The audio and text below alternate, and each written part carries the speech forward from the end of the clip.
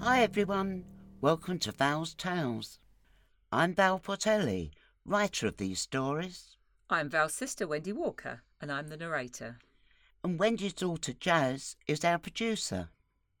Every fortnight, we'll bring you a new story. Sometimes funny, sometimes sad, always thought-provoking.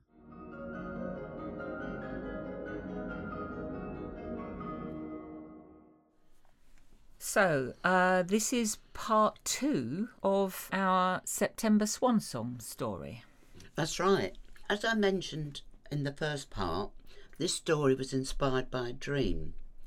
The important things I remembered when I woke up were that it took place in September and there were 3 characters involved. I found that quite challenging, actually, because 3 separate voices and also male voices on top of that.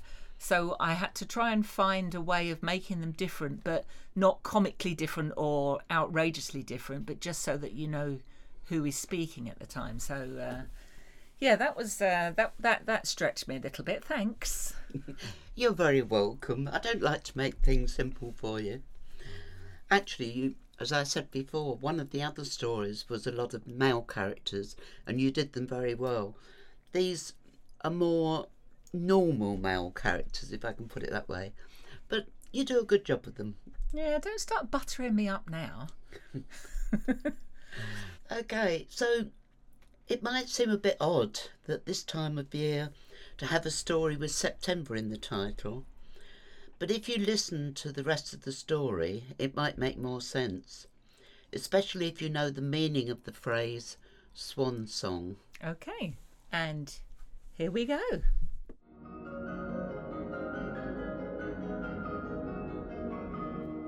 September Swan Song, Part 2.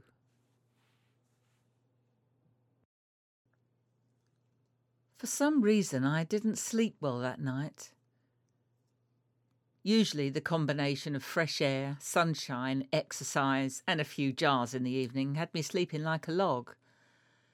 But perhaps it was the thought it was our last night tomorrow. This annual break did me the world of good, but it couldn't continue forever, and it wasn't fair to always rely on Mike's hospitality. He didn't seem to mind, and appeared to gain as much pleasure from our company as we did from his.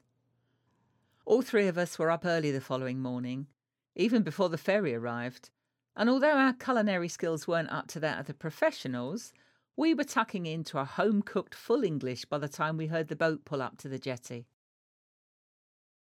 That day was a public holiday on the mainland, so the staff caught the afternoon boat back instead of the last one of the day. We needed to have our bags packed and be ready for the lunchtime ferry to be in time for our early afternoon flight home the following day. But for now we had around 20 hours to ourselves. By tomorrow evening we would be back in our homes sending messages of thanks to Mike for his hospitality and arranging our next London meet-up. It didn't quite work out like that. With no one else around, we started drinking much earlier than usual, and we were all a little tipsy when Mike again brought up the subject of travelling back in time for a second chance. One good thing about our friendship was we were all nice drunks, and even when we argued, it never affected our friendship. "Righty-ho," John said after his 4th or 5th martini of the evening, even though 2 glasses of wine and a nightcap were usually his limit. "Tell us all about this wonderful thingy which will make me 18 again and bring back the love of my life." "No, 18 is too young," Mike replied. "We need to be a bit older so we have experienced some life, but still have the freedom to find our own way. What do you think, Dave?" Well, by the time I was 20, I was caught up with Jenny. But if we could take a different route, I think around 30 would be a good age. Old enough to have seen a bit of the world, but still young enough to enjoy it without commitments. "Agreed. All those in favour of being 30 in our rejuvenated lives, raise your hand."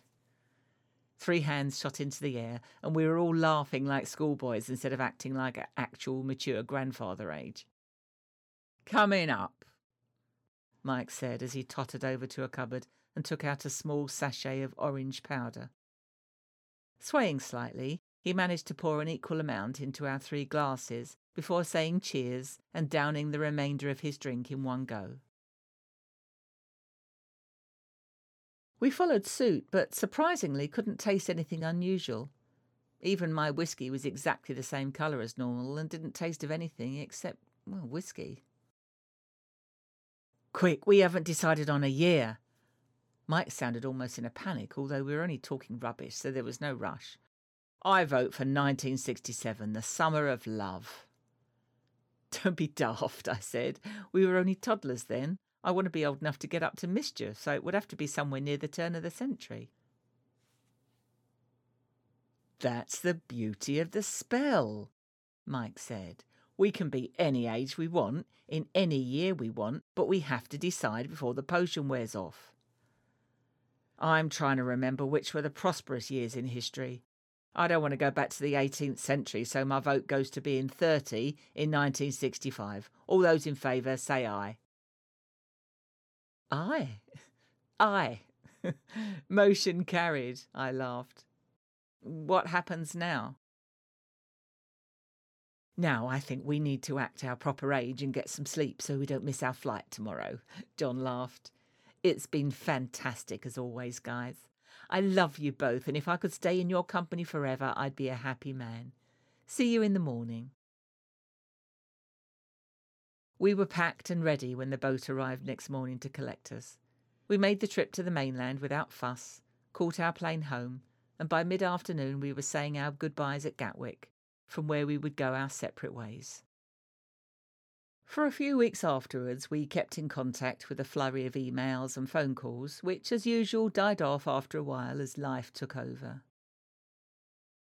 For various reasons, we didn't have our usual Christmas catch-up, and in March I was devastated to hear from John that Mike had suffered a massive heart attack.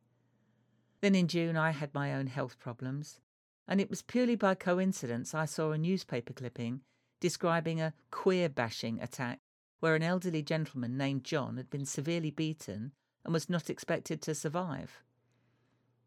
It could have been someone else with the same name, but it explained why he didn't come to my funeral. I turned as the other two came out to sit on the veranda beside me, coffee mugs in hand. John picked up the newspaper and glanced at the headlines. Anything interesting happening? I asked.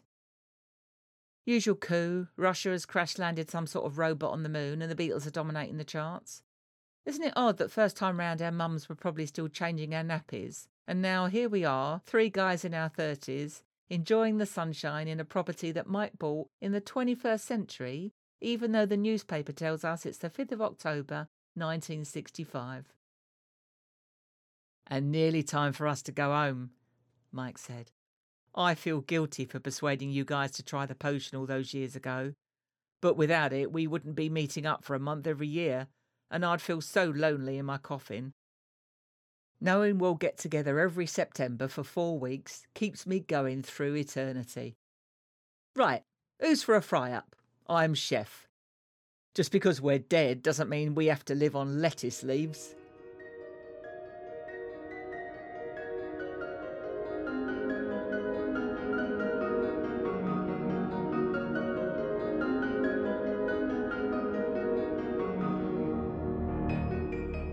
Thanks for listening. If you're enjoying these stories, please subscribe on Apple Podcasts, Google Podcasts, Amazon Music, Podbean, or our YouTube channel. You can also follow Val's Tales on social media. Details coming up.